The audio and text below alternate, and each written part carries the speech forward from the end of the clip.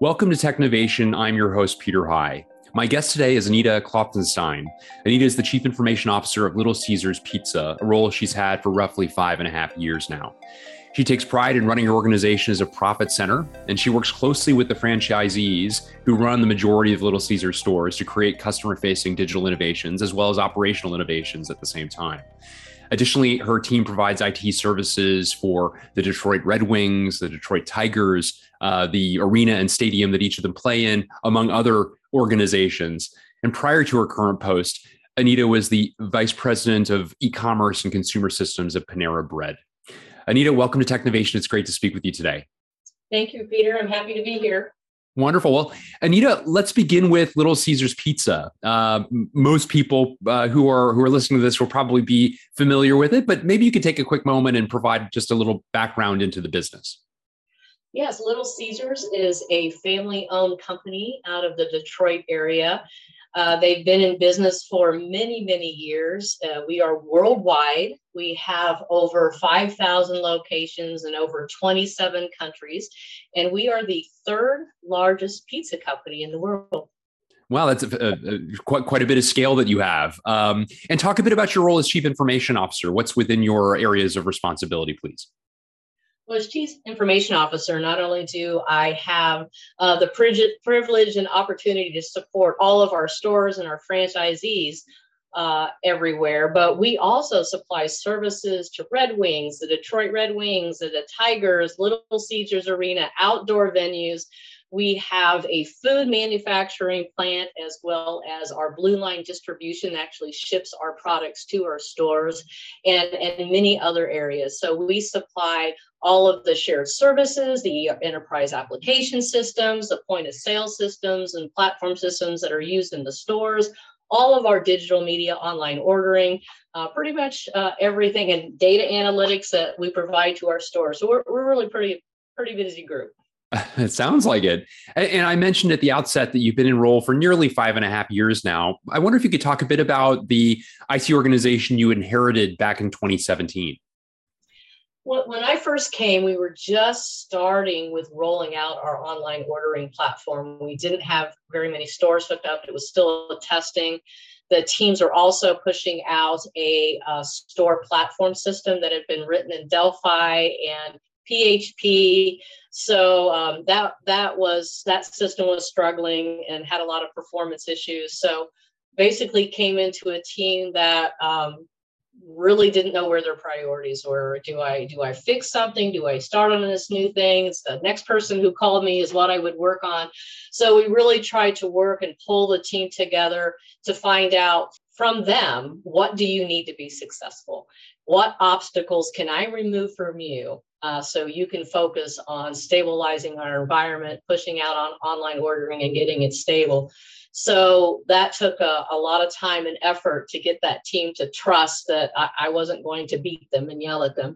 And it was great. We sat down and we agreed as a team, here's what our focus was going to be, and here's the dates we were going to hit. We started marching towards getting that system stabilized and rolled out. And the team did a fantabulous job with that. They really did.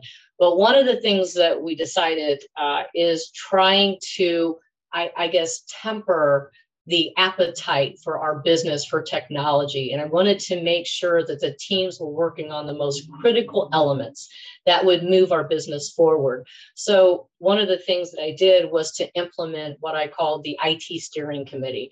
So what we did was we brought the business together and our IT leadership, and we said, here are all the projects that people are having us work on. Which ones are really important? And from that, we prioritize those projects, we resource them. I literally had all of the phones to our software developers turned off, so people couldn't call and bother them. And then we just focused on those critical elements. And when we started delivering for the business, our reputation increased. We were known as a team that could get things done. And so by creating that prioritization and alignment with the business, it really allowed us to kind of make sure that IT was focusing on the most critical things. And as you developed that IT steering committee and identified those most critical elements to focus on, what are some of the things that rose to the top? What are some of the things, especially in those early days, as this transformation, you embarked on this transformation? What were some of the critical elements that you put in place? I think for us, the most critical was to complete and implement our online ordering because we knew that that was really going to drive our business forward. Obviously, our pizza competitor friends already had that, so we were playing catch up quite a bit. And then with our store platform system, it was once we had it stabilized, we knew that we could make it better. So we made a decision as a business to rewrite that in more of a user-friendly, easy to train environment in the cloud that would allow us to easily roll out changes to the system. So then we focused on what we call Caesar Vision Cloud, and making sure the POS, literally you can now train and use that point of sale system in 15 minutes or less, as well as it making it easy for the person who's running our back kitchen to know what pizzas need to be made, when they needed to be made, and then at our landing station, who got the pizzas as they were coming out of the oven. So that ended up being our focus so we could improve efficiencies in the store, reduce waste, and reduce labor needs. Remarkable and remarkable efficiencies. It sounds like we're driven by that as well. I mentioned at the outset something you mentioned to me, Anita, in a recent conversation, which is you also changed the orientation of IT to operate much more as a profit center and as opposed to a cost center, which perhaps was the legacy of the organization, like so many. Talk a bit about that journey, if you would, and some of the elements to bring that to life. Yeah, and that was new for me. I've never worked in an organization where I needed to be a profit center within the IT world. And so one of the things that we looked at is what products are we creating for our franchisees or other customers within the organization that we need to charge for, right? So every digital order, our team gets a fee from that. We make fees from maintenance fees on our stores that are using our point of sale system. We also have an internal digital agency. So as we're doing work for different entities, we put together, very much like a contracting consulting company, we put together a statement of work. We put together, here's what our costs are. Here's the product that we're going to deliver. Here's what's in scope. Here's what's out of scope. And we present it as, do you want to buy our services? And so basically that group then completes the work for the other companies within our organization, and we build them. So we've been able to think about what are the things that we can build that add value to our organization that they'll want to pay for. So it's very important for us to really have a good understanding of estimating and resourcing and scoping a project. We can't just run over by $3 or $4 million and think that other company is going to be excited about it. So we do run ourselves like a consulting company. Very interesting. And you mentioned the franchisees there. Many of your stores, I believe the vast majority of them are franchisee owned. And I wonder if you could take a moment to talk a bit about the collaboration with them. Obviously, so much happens at the store level. That's where a lot of the interactions with customers are and ultimately where the product is made. Talk a bit about the way in which you collaborate with them in order to identify needs and opportunities.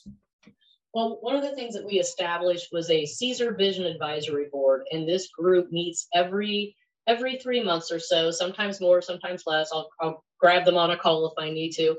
And we talk about what is it that we need to do or we can offer from an IT perspective that will allow them to be more efficient. Is it reporting? Is it analytics? Is our systems working correctly? We ask for the good, bad, and the ugly because I can't fix things that I don't know about. And it allows us to also give them ideas. Hey, we were thinking about doing X, Y, and Z. Would that be helpful in your store? If I can reduce the amount of time that it takes for you to make a pizza by helping you do a time study on how things are laid out, or reducing the time that it takes to get the pizza from the station into the oven.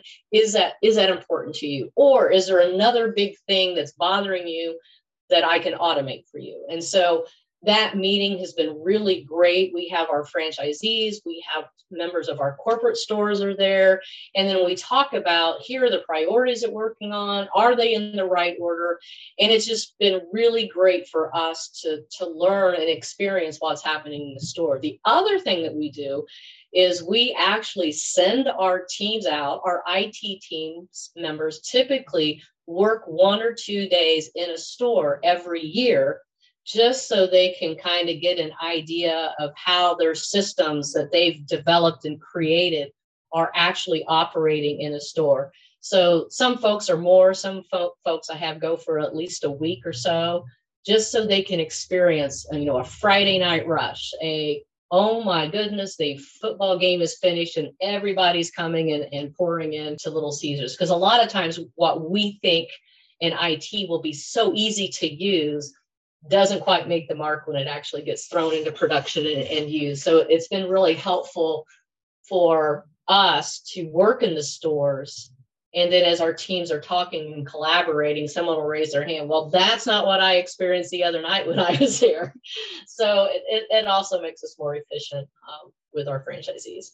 Well, you're alluding to something that I find really fascinating that you've educated me on, which is the necessity for better forecasting and the sorts of factors that go into determining when there's likely to be a rush, a busy period or not, as the case may be. And I know that you've been developing technology to assist in that. Talk a bit about the pizza forecasting that you do on behalf of and with your stores. Oh, that was one of our exciting projects to put together, was to utilizing some ML tools. And what the pizza forecaster does is that for every single store that we have, they actually have their own model that looks at their sales, it looks at weather, it looks at community events, and it tries to forecast at any given time what pizza should be being made, be in the oven, be in our crest core waiting for a customer, because we have what we call a hot and ready model. So between the hours and 4 to 8, on certain days, we want to have certain products available to you as you walk in, so you're not waiting. Our goal is to get you in and out of our store in less than 30 seconds if possible. And so the pizza forecaster helps to that back end make line person it tells them you should be dropping 3 pepperoni pizzas right now, or, oh, you're down about 2 cheese pizzas, so let's get those moving. So, and it helps them. And then what we do is we educate that model. So we take it, here's what we forecasted, and here's what really happened. And there's times we'll ask those store managers, through a series of questions on the screen, what happened? Did a bus drop? Was the weather not predicted correctly? And then it just kind of helps educate and train that model to be more and more efficient. You also alluded to the diversity of areas that you get involved in with some of the IT services, the Red Wings, the Tigers, the arena and ballpark, respectively, that each play in, a couple casinos. Talk a bit about that diversity of the model and the way in which IT needs to flex in order to support different kinds of venues such as those. Well, for one thing, with Little Caesars, obviously, it is the mothership. So it is very process oriented. It is you must follow the process. And moving things into production, it's very, very rigid, right? Escalation paths, emergency cab requests if you don't hit your deadline. So, but when you pivot over to the Tigers and the Red Wings, they have needs that are a little bit more lean and mean, right? So then we have to take a look at, why would I make a data analyst on the Red Wings wait 2 weeks to go through a formal process to get some data uploaded from the last game? So we work with those teams to say, based on your risk level, let's change this up. You don't have to follow quite a formal process. We're going to slim it down for you a little bit. that allows them to actually be able to function and get the information that they need. The other thing with those is we have to work with the NHL, we have to work with the MLB and make sure we're following all of their guidelines on system security, data analytics, data sharing, things that we can or can't do. So it's a whole new set of rules that you have to work within and educate the business on to make sure that you're staying within their guidelines. But it's a lot of fun. We're not bored very often. So. That's fantastic. Well, I also wanted to ask you, the pandemic was such a trying time for us all, needless to say. And I found fascinating some of the programs that you put in place to help people during that period. And I wonder if you could talk a little bit about the program that you referred to as Pay It Forward for our listeners here. Yeah, I think during the pandemic, a lot of us were all looking for ways that we could help our first responders and other folks. So one of the things that the company did do is they did $1 million pizza giveaway, which was to, basically to our hospitals and just a ton of folks just deliver pizzas. And one of the things that we had some of our customers and franchisees say, hey, we want to be able to do that too. We want to be able to donate or to give things. So what we came up with on the website was the ability to pay it forward. So if you wanted to, you could go online, you could make your own order, and then you could donate a pizza to your local hospital or fire department, police station. And that way, not only did we, Little Caesars, do our $1 million pizza giveaway, but we also allowed the communities to donate and went well above and beyond. It was just a great success story. We pulled that together, the IT team, in literally a week. So it was a very fast turnaround, lots of hours, but the team did a great job. They saw that it was really going to help the community. So. How nice. What a great story, Anita. I wanted to also ask you, we've already spoken about a number of trends, whether it's the Caesar Vision Cloud, the artificial intelligence and machine learning associated with the Pizza Forecaster. I wonder, are there other trends you think about that have you excited as you look to the future? Oh, yes. I mean, some of the things that we're looking at is how do we do more self-service within our stores? So, for example, having you come in and having the ability to maybe pull those hot and ready pizzas out, scan that technology, pay for it, wave at us, and walk out the door, so you're not standing in line.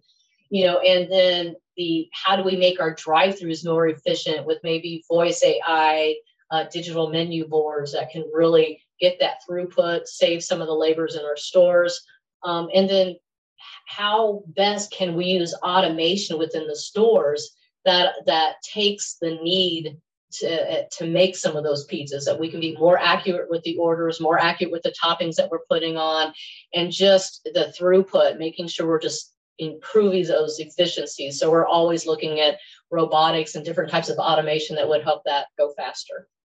Very interesting. Well, I look forward to continuing to see the progress made there. That's super exciting. I wanted to also ask you, as somebody who's now been a chief information officer for more than half a decade and has been a technology executive across multiple organizations, as you reflect on your rise through your career, I wonder what sort of difference makers there have been along the way, perhaps tuned towards advice for others who might be younger than you, who might wish to walk in your footsteps. Oh, I think for me, I have had some great leaders as I've kind of progressed up through my path. Probably one of the most important nuggets of information that I've gotten is that projects will always cost more than what you think, will take longer than you think, and they'll always be harder than you think. So always make sure you're budgeting in some extra time for everything, right? So, and the other one is there's a lot of times I was a strappy little girl growing up and kind of was pretty tenacious at some times. So I had someone tell me, you should always gather, even though Anita, you're a former TV news producer, I'm going to tell you, you should always gather 5 pieces of information before you make a judgment call. And that really gives you that well-rounded view of a problem or a potential conflict, and you can make a better decision on how you're going to react. So that person was very nicely telling me not to knee jerk, right? So, but I think ultimately for me as a leader is really relying on your team and realizing your position as a leader to make sure your team is successful. It's not the other way around. They're not making you successful. You're making them successful by removing obstacles, making sure they have the tools that they need. You have the right people in place. And when you can do that, your team will produce miracles every day. Anita, I was really fascinated to learn as I was going through your background that you began your career as a news producer. And I wonder if you could tell the story about beginning your career there, your pivot into technology, and the extent to which you care to share advantages of that start, given where you've now ended. Well, for me, I worked at a TV station as news producer. And if you've ever watched broadcast news, that was my life. It was like getting everything done, everything back time, just the way it should be, very organized, slamming tapes into the video players and hoping that the countdown would happen before the anchor, queued it all up. And it was an exciting position. I didn't like it for me because I found myself waiting to see the next tragedy and if it was going to be something worthy to get on the headline. At the same time, believe it or not, Apple came out with their very first desktop computer. And I was so intrigued. I got bitten by that Apple bug and then took a position in my local college's IT department, where the only thing I could be trusted to do was to make 21-pin printer cables. And anytime I went to go touch a monitor, they had to remind me to unplug it and to discharge the anode lead that any person who's 30 or under wouldn't understand. But for me, I was so intrigued by it. I loved going in and solving bugs and figuring out where all the needles were in the haystack and trying to get the business requirements and getting them documented and then writing the code to get them to happen. And I think what that position, I did finish and get a degree in broadcasting as well as a degree in computer science. But what that position gave me the capability of doing is to be the universal translator. So I could talk tech and I could talk business. I could take that technology and in most cases, translate it into what the business areas would understand. And it also taught me to ask questions. So as a broadcaster, as a journalism type person, you're always asking what I call the what about questions. Well, what about, and who did this, and why did that happen? And so that was second nature for me. And I still do it to this day. At one organization, I was literally referred to by the CEO as "go get the what about girl," and that just helped me, I think, be able to build the bridge between the business and IT, and it's still something that helps me today. So, what a great story! I really appreciate you sharing it. Anita Klopfenstein, thank you so much for a great conversation, sharing some details about the remarkable transformation you and your team have led over the course of the past half decade, the remarkable change, but also the remarkable value you're creating on behalf of customers, a bit about your career journey. It's really been a great conversation. Oh, thank you, Peter. I really enjoyed being with you today and you having me here.